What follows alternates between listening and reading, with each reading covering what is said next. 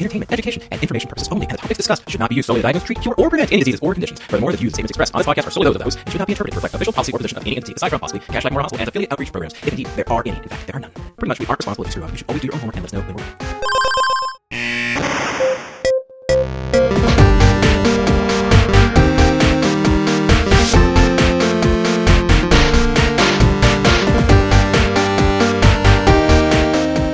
Welcome back to the Curbsiders. This is Dr. Matthew Watto, and I am going to try to get through this intro without my normal co-hosts, Stuart and Paul.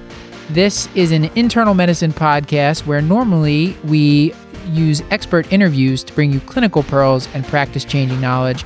On this episode, though, we will be focusing on health policy. This episode is co-sponsored by the American College of Physicians, and ACP members can get free CME and mock credit by going to acponline.org/curbsiders to redeem their CME and mock credit.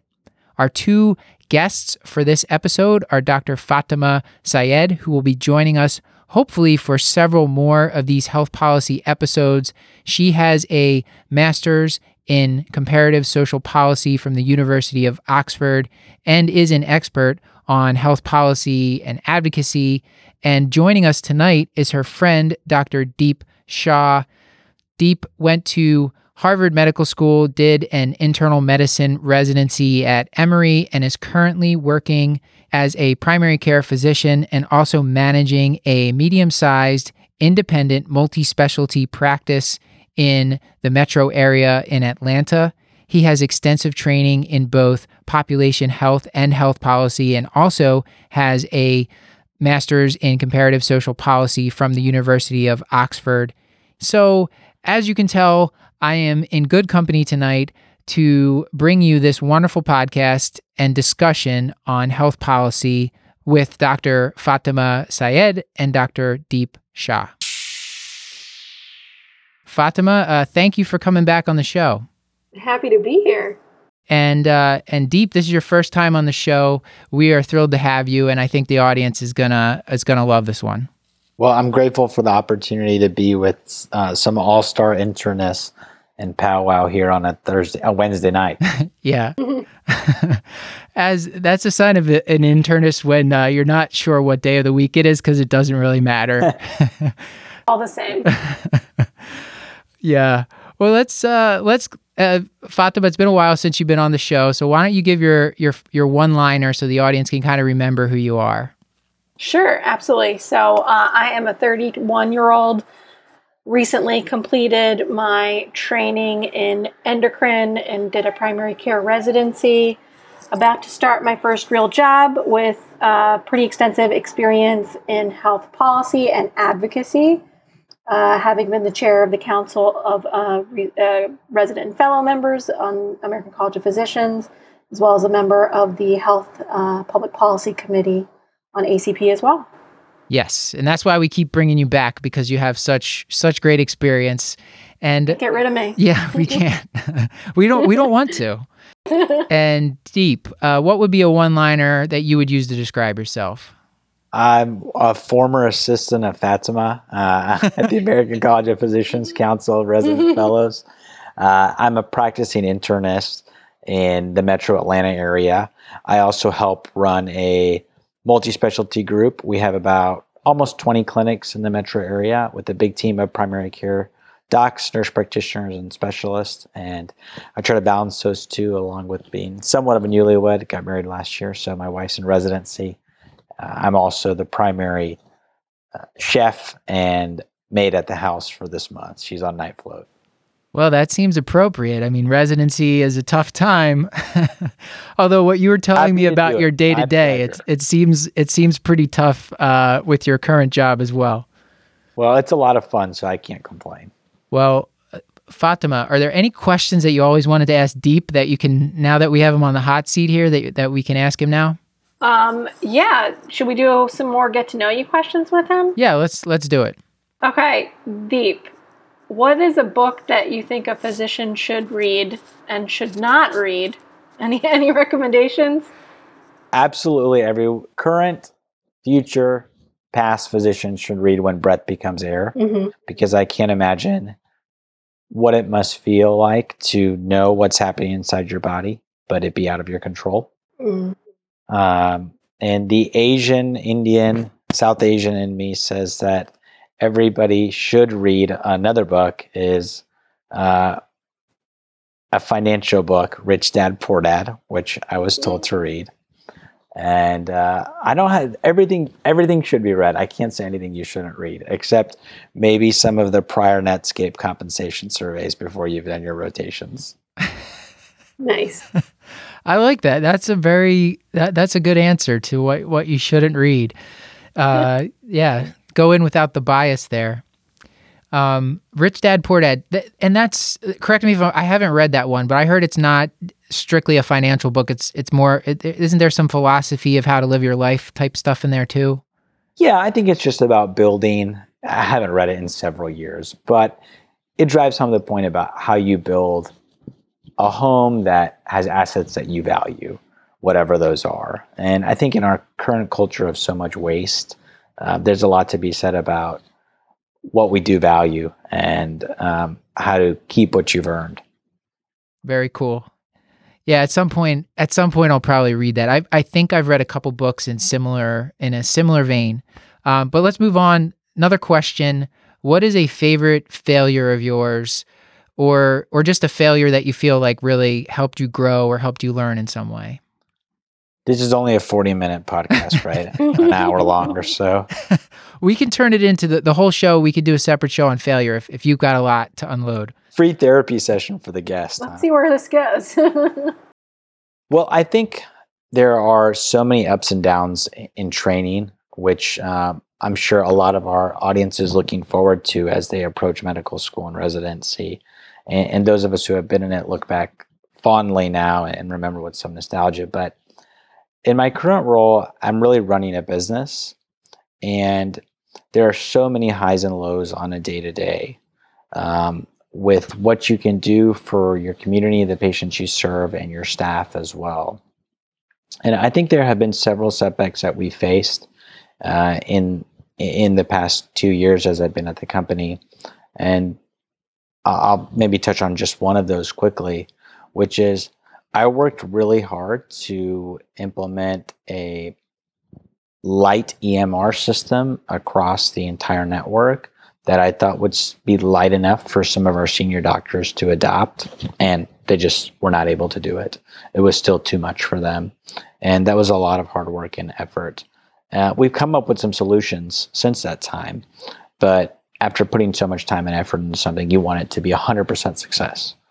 And I think one of the lessons I learned is you don't have to go from 0 to 100 for something to be a success. Going from 0 to 50 or 75% is still enough for you to be proud of yourself and recognize that your effort was worth it. Yeah. Wow. I'm just impressed that you are in a practice, like more of a, would you consider it a private practice? Because there's just so much, at least in the area where I am, it's such a rare thing for people to be out on their own and not part of a large hospital system. So we're truly independent community or private practice, whichever you want to call it. I think when you're a med student or a pre-med, you hear private practice and you think that means rich because private means rich, but it's a community practice, which means we serve the community. But okay. Yes, we are private and independent. Okay. Yeah, I wasn't implying rich by the private practice thing. That wasn't, I didn't get that impression. I'm just clarifying for our naive listeners who may not yet have been jaded. Okay. Before we move on to the main topic at hand, I wanted to ask, Fatima, I'll go to you first. Did you have any sort of pick of the week? You've been on the show before, so I won't ask you all these getting to know you questions, but did you have something that you wanted to recommend to the audience?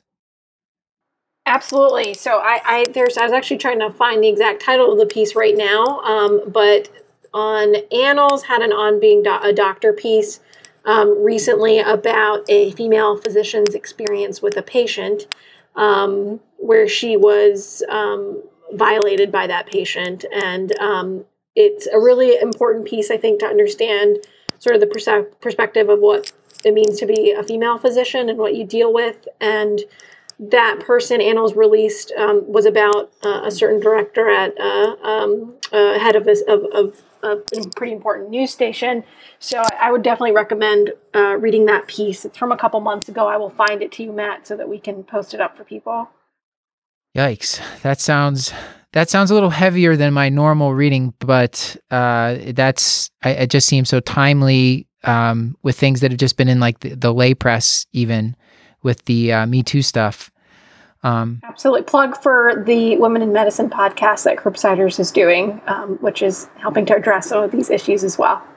Yes. I think harassment and I don't want to speak for the people running that show, but I think Shreya and Leah have mentioned that that might be a topic of a future show.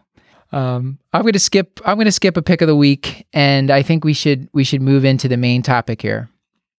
So, Fatima, I'll let you kind of set us up here, and what's the first area you wanted to start to talk about with Deep here? What question do you think we should start with? Yeah, Deep, kind of with your experience with being a new primary care physician, or at least it's in the long career that you're going to have, you're a couple years in. Can you talk to us a little bit about what you, sort of your perception of what administrative burdens meant, if it's something you had heard before you graduated from residency, and what it means to you now as a practicing primary care doctor? Sure. Well, I think that it's a great question and so relevant for people who are trying to figure out where they want to go in medicine and how they want to spend their time as they finally have the opportunity to take care of patients, which is what you spend so many years training to do. I had a little more insight than probably the average med student did because I was involved with ACP to some degree, and I came from a family of physicians and had been able to see over time how my mom, who's a family practitioner, her time had sort of shifted from purely focusing on patient care to spending a lot more time thinking and talking about at home. Two things specifically. One was the documentation, and two was the billing and coding.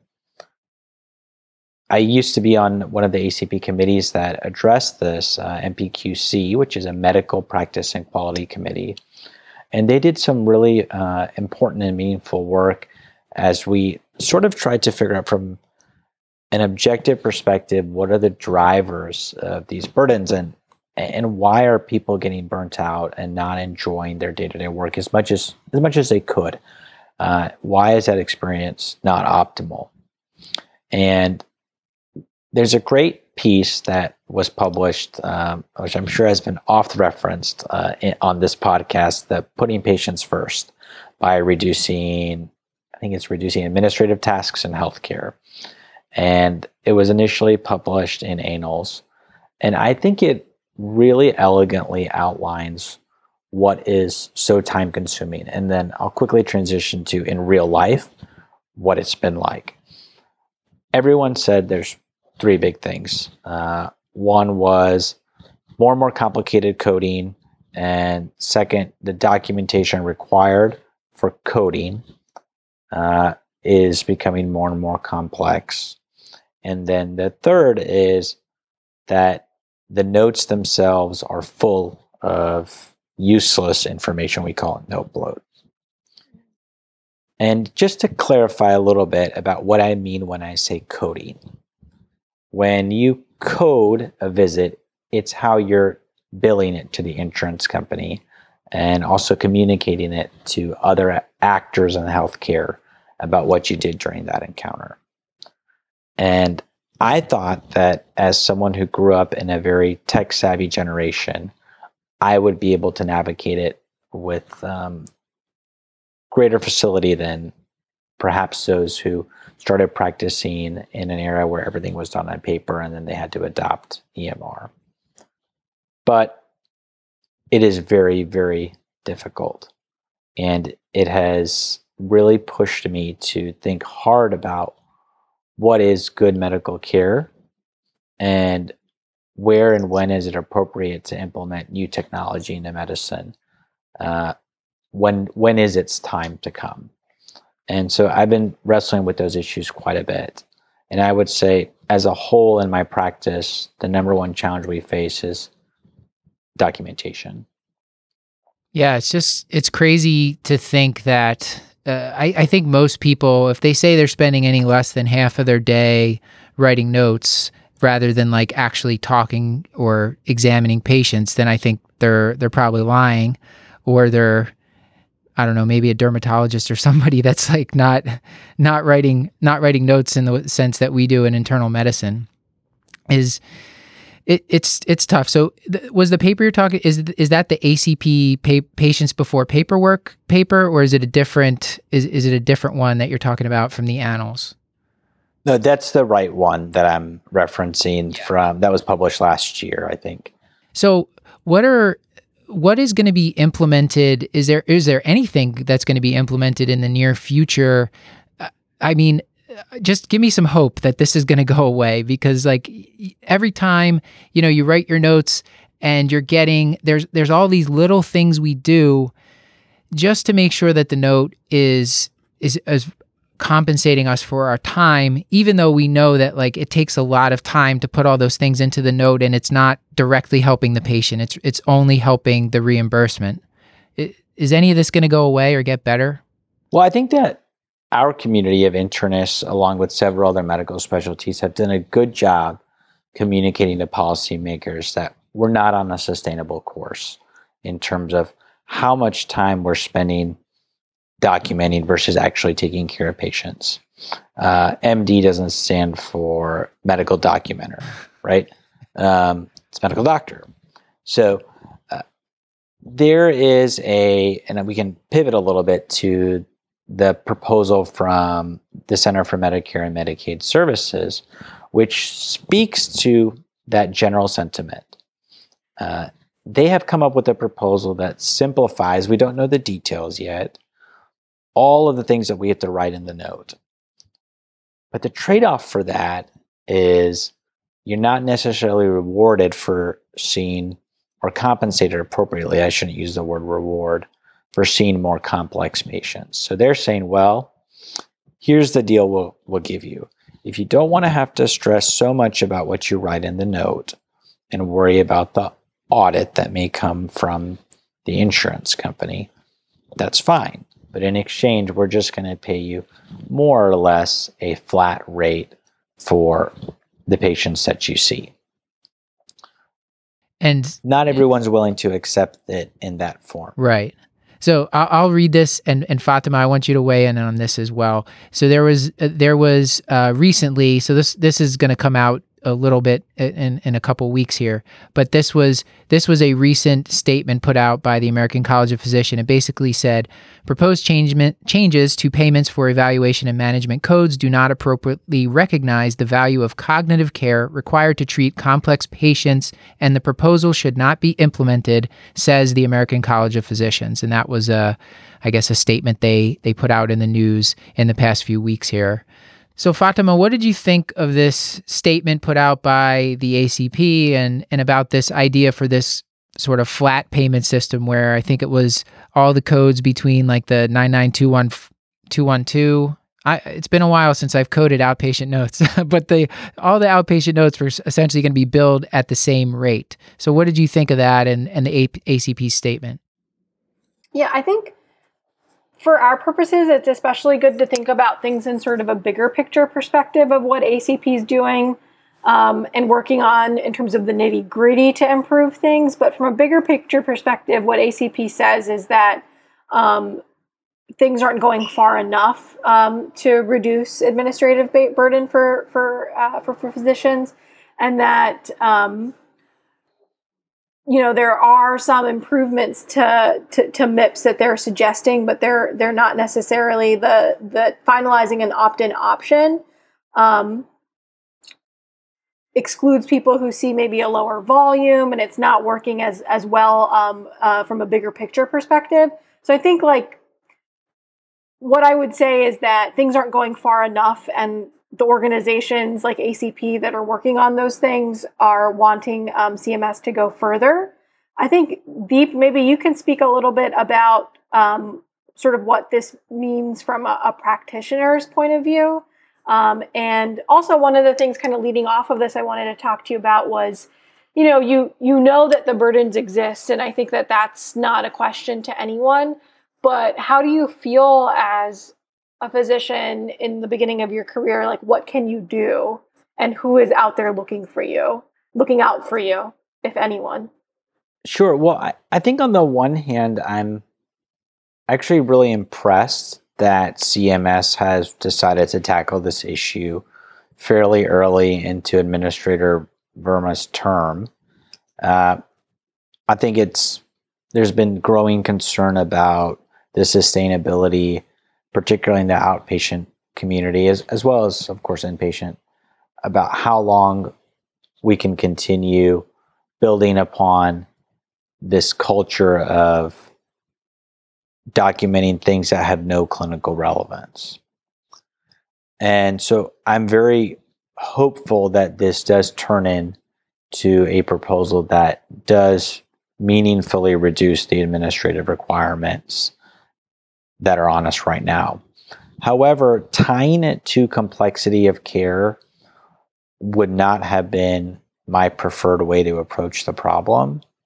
I think there's a baseline expectation for documentation that is too high for the average level 3 visit. And that probably needs to be reset first. And the second is recognizing that simply character count doesn't carry any clinical significance, which I think should really be a starting point for how we evaluate it. I want to... CMS... Oh, Deep, what I was going to say is I think we should just assume complete ignorance on the part of me and the audience and just say, in case some of the audience, I think most of the audience knows a little bit about billing and coding, but what we're talking about here is there's levels of visit based on patient complexity, and there's a whole bunch of factors that go into it. And essentially, the more you write, the more you say you did, the more you get paid. But what this is kind of talking about is like, there would just be, you wouldn't have to worry about that anymore because you'd get paid the same no matter how much you document. And so since we're internists and we tend to see these really complex patients with multimorbidity, we might feel that our care is being undervalued because we might be seeing less patients with higher complexity. So I just wanted to, am I following correctly? Is that sort of a decent summary of what we're talking about? Absolutely. I think that's a terrific way to encapsulate the problem that we're wrestling with right now. You're the quarterback of your patient's care when you're a primary care physician, and that takes time depending on the complexity of the case. If you have a patient who walks in who's got multiple uncontrolled conditions, let's say it's a heart failure patient who's also got COPD, as well as perhaps one or two other things. We can do the trifecta and add diabetes to it. That visit requires a certain amount of thinking that probably is going to take more time and deserves somewhat more documentation than a simple cough or cold that walks through the door. Right now, the amount of documentation required for both of those patients is disproportionate to what's actually required to clinically reason through those cases. However, we would all agree, I think, that there needs to be some difference in the compensation for taking care of that very complex patient versus a simple one. So how do we reconcile those two issues? Because I think the last thing we would want is for a busy doctor to say, I'm not going to see that complex patient because it pays the same as this cough or cold. And as it is, my practice is barely going. And I just don't have the time, particularly if the insurance company is not going to appropriately compensate me for it. So that's the real fear that we all have, that it would inadvertently cause an access problem to a really great caring doctor who just couldn't afford to continue taking care of that complex patient in this new proposed payer scheme. And Deep, can you talk a little bit about, and sort of kind of, again, in the interest of making things as basic as possible for a listener who may not know as much, is what CMS addressing specifically for patients on Medicare and Medicaid, and do the same rules apply to your patients who may have other private insurance companies? Are the rules different with billing and coding and documentation across the board, or are they same across the board? Just sort of so people understand what it's like to actually practice. What a fantastic question that often seems obvious, but is not always. So when you're in residency, and when I was in residency, I never even looked at the insurance of a patient. And in practice, I often don't either. But some patients are on an insurance that's subsidized by the government, whether it's the state government, and those programs are called Medicaid programs, which also receive some federal funding, or they're on federal insurance. And there's actually more than one federal insurance. There's Medicare, and then there's several military insurances as well. So the Center for Medicare and Medicaid Services administers all of those government programs at some level. And historically, when we look back at the anthology of health policy from the very beginning to when Medicare was first created back in the 1960s, what Medicare does, private insurances seem to mimic down the road. It may take a few years, but they usually start implementing very, very similar policies. So we look at Medicare and its decisions as heralding the future of health policy in America. We've all probably heard of Blue Cross Blue Shield, Cigna, Aetna. Those are other big private insurance companies that are for-profit, or in some states not for-profit, but they're privately held.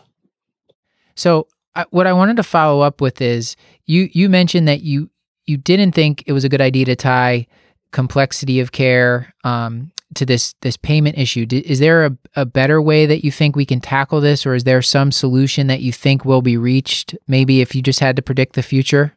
I know that's a tough question.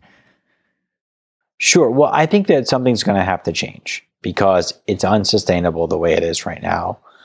And even if we look at it with the best possible lens, which is that this documentation is valuable, nobody has the time to read it on the receiving end as a specialist to whom I refer my patients to. So even if the information we're putting in is very good quality, which I think most doctors try to do, but they don't always have time to, it's not being used for the intended purpose. It's being used to satisfy insurance company requirements, which is not how we should be spending our time as doctors. So I definitely think there's going to have to be a compromise reached on this issue. We want to attract the best and brightest people into the ranks of the medical profession. I'd love for them all to become primary care doctors, because I think that at the end of the day, primary care is king, and that's how you really manage health in a community. But regardless of what field they go into, if their role models and the people they're looking up to are spending 30 minutes of every hour sitting in front of a computer instead of a patient, it's not necessarily going to create that kind of warm, rewarding atmosphere that all of us envisioned when we decided to go into the field. And it also spurs things like early retirement, reduced work hours. All of those are going to exacerbate a bigger problem, which is we don't have enough doctors to take care of all the patients that we have right now, much less the patients that are going to be coming into our practices as our parents retire and baby boomers enter their golden years. One thing, Deep, I wanted to talk to you about, sort of going off of this as well, was sort of on health innovation and new ways to practice medicine within the confines of the system that exists today. And what you're saying is that the system that exists today is not sustainable for the continued practice of medicine in the best interest of patients or providers. And so I'm seeing a lot of things right now of sort of easier innovations, different healthcare startups that are trying to practice medicine in a more efficient way where all of the players are being used to the best of their ability. So this is a question I get asked a lot. And as someone who is actually practicing medicine right now, practicing primary care, is the solution as easy as having a scribe? And do physicians have the money to do that, or is it much more complex than that? Another great question, and I wish I had the answer. There are several opportunities to, what I would say, compensate for the problem, which is the problem that we've all been talking about for the past few minutes, which is it's really, really hard to keep up with all this documentation requirement. Innovation in healthcare is a hot place right now for a lot of us to spend our time and energy because we're dealing with a system that feels antiquated compared to other systems. EMR, for example, which are electronic medical records, which were the only things I ever used as a medical student or a resident, were really exciting when they came in to the medical profession because we felt like we were catching up. You do your banking online.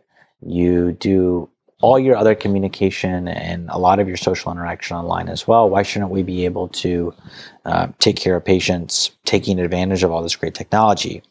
But one of the problems I see is oftentimes we push things into clinical practice as a requirement before they've really been tested as increasing productivity and improving efficiency. Rather than doing the opposite, which is what you hear a lot of doctors saying EMR has done. It's decreased their productivity. It's made them more inefficient. It also has a trickle-down effect on staff, causing burnout at those levels as well. So I'm all for innovation, but I think that as policymakers,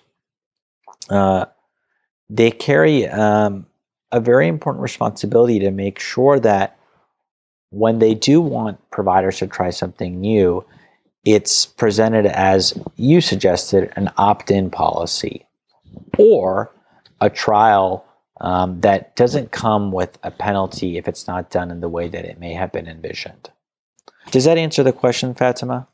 Yeah, absolutely. I think that makes a lot of sense. And sort of in the interest of time, I think we've done a good job sort of covering of the practice of medicine and what administrative burdens are. Can you give us an update on the Affordable Care Act? This time last year, I did a talk with the curbsiders on repeal and replace and what that meant. Where are things now, and what does it mean to you as someone who's practicing primary care medicine? Well, I think the ACA is here to stay. So whether you're for or against it, I don't think that there's much anticipation of there being a major change at this point. There are still several states that have not accepted Medicaid expansion, which I think is probably one of the biggest lingering issues. It's been adopted in, I think, 34 states. And there's 17 that haven't adopted. And in each of those states, including DC, so 51, there is a movement to accept Medicaid funds from the federal government in some way. And just to take a step back, one big part of the Affordable Care Act was to try to cover everyone in every state. And that was done in a number of different ways. Part of that plan was to give states some funding to expand their existing Medicaid programs. In a few states, the governors rejected those funds, citing concerns about the sustainability of the cost and eventually some of the burden coming onto state taxpayers. So that was the reasoning that was given for rejecting the funds. So in Georgia, for example, where I practice, every year in the assembly, there's a big push, or there's a planned big push to accept Medicaid, but so far it hasn't happened here yet, and I'm not sure that it will. It really depends on what happens and who's controlling the assembly and the governor, and are they both parties friendly to Medicaid expansion. So I think that's probably the most outstanding question here. is what's going to happen with the Medicaid expansion. How is that? This is so I'll speak from the point of ignorance here.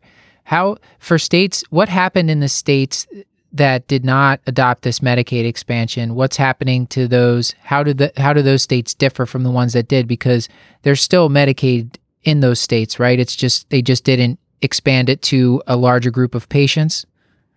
Correct. They didn't accept some funding to make it available to more poor patients. The poorest of the poor still have access, but there was funding offered to make it a little more liberal as to who could enroll in Medicare in terms of what your income level was. But there is some improvement in the uninsured rates in those states through the healthcare exchanges that are still administered and run by the federal government in those states.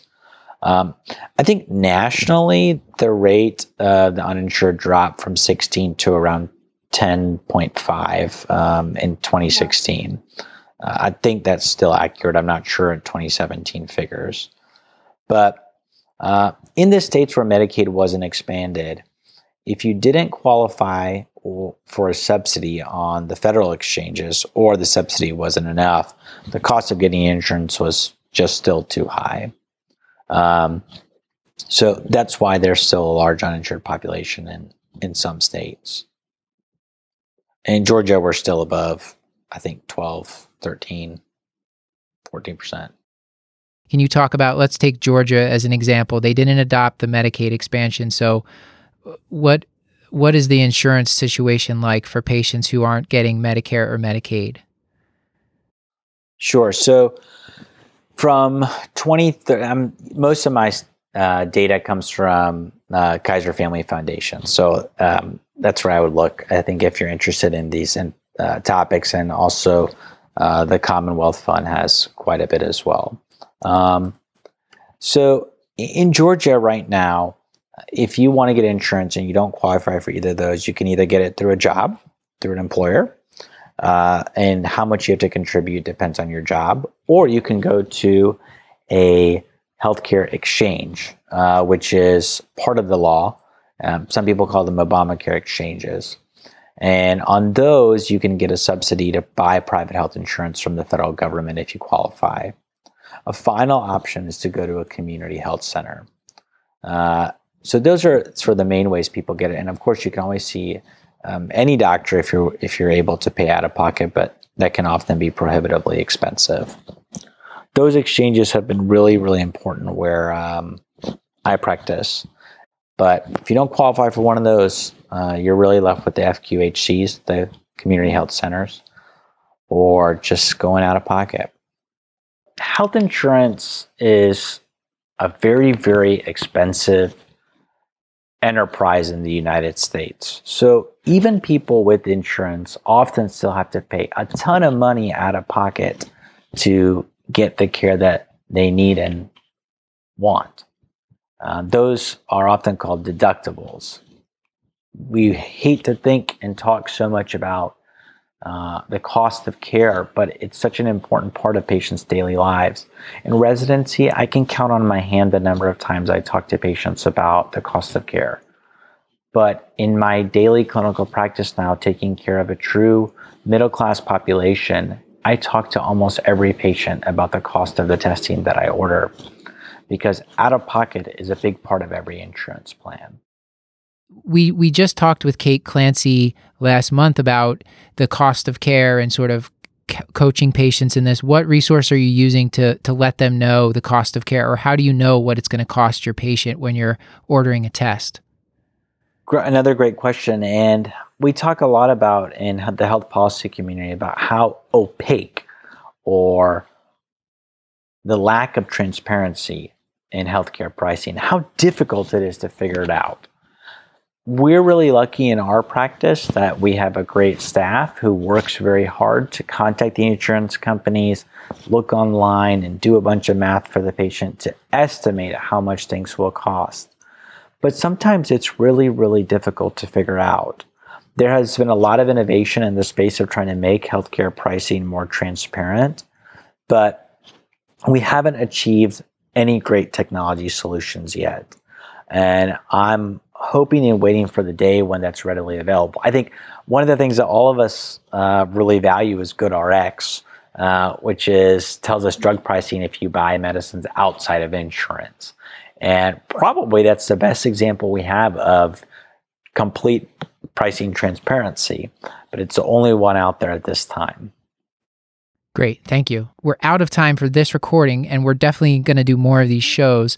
So, Deep, what I wanted to ask you is if you could give us just a couple take-home points or just words of wisdom that you wanted to leave the audience with, and let's try to keep it uplifting, so we're not ending on a down note. Absolutely, I am grateful every day that I decided to be a primary care doctor.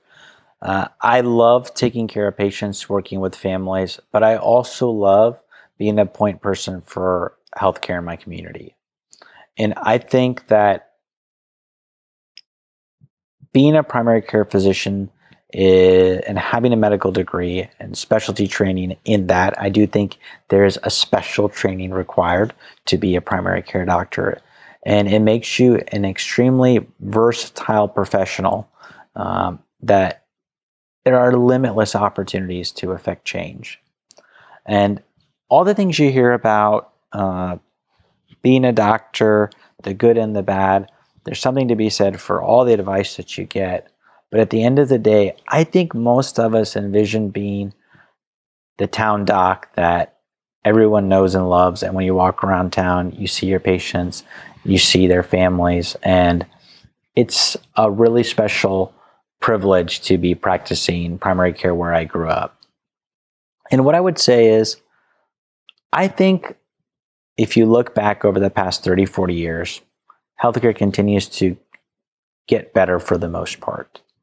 Other than some of the challenges that we have that are very significant right now with the cost of care and access to a lot of the population, the actual profession of being a doctor continues to be rewarding, joyful, and exhilarating literally every day.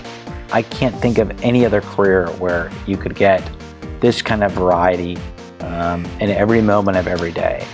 And I am a huge advocate of the field and the profession, and I'm also really grateful for ACP as a home for all of us to come to as we try to make the profession even more welcoming and appealing for future physicians. So for any medical student, pre-med student, or current internal medicine or family resident, you're welcome to come visit me in Atlanta anytime and see what it's like to practice real primary care.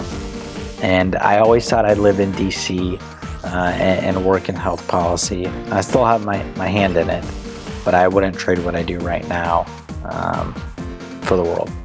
Well, thank you so much. I think those were great words to end on, and I'll let you know when this comes out, which should be in a couple weeks' time here.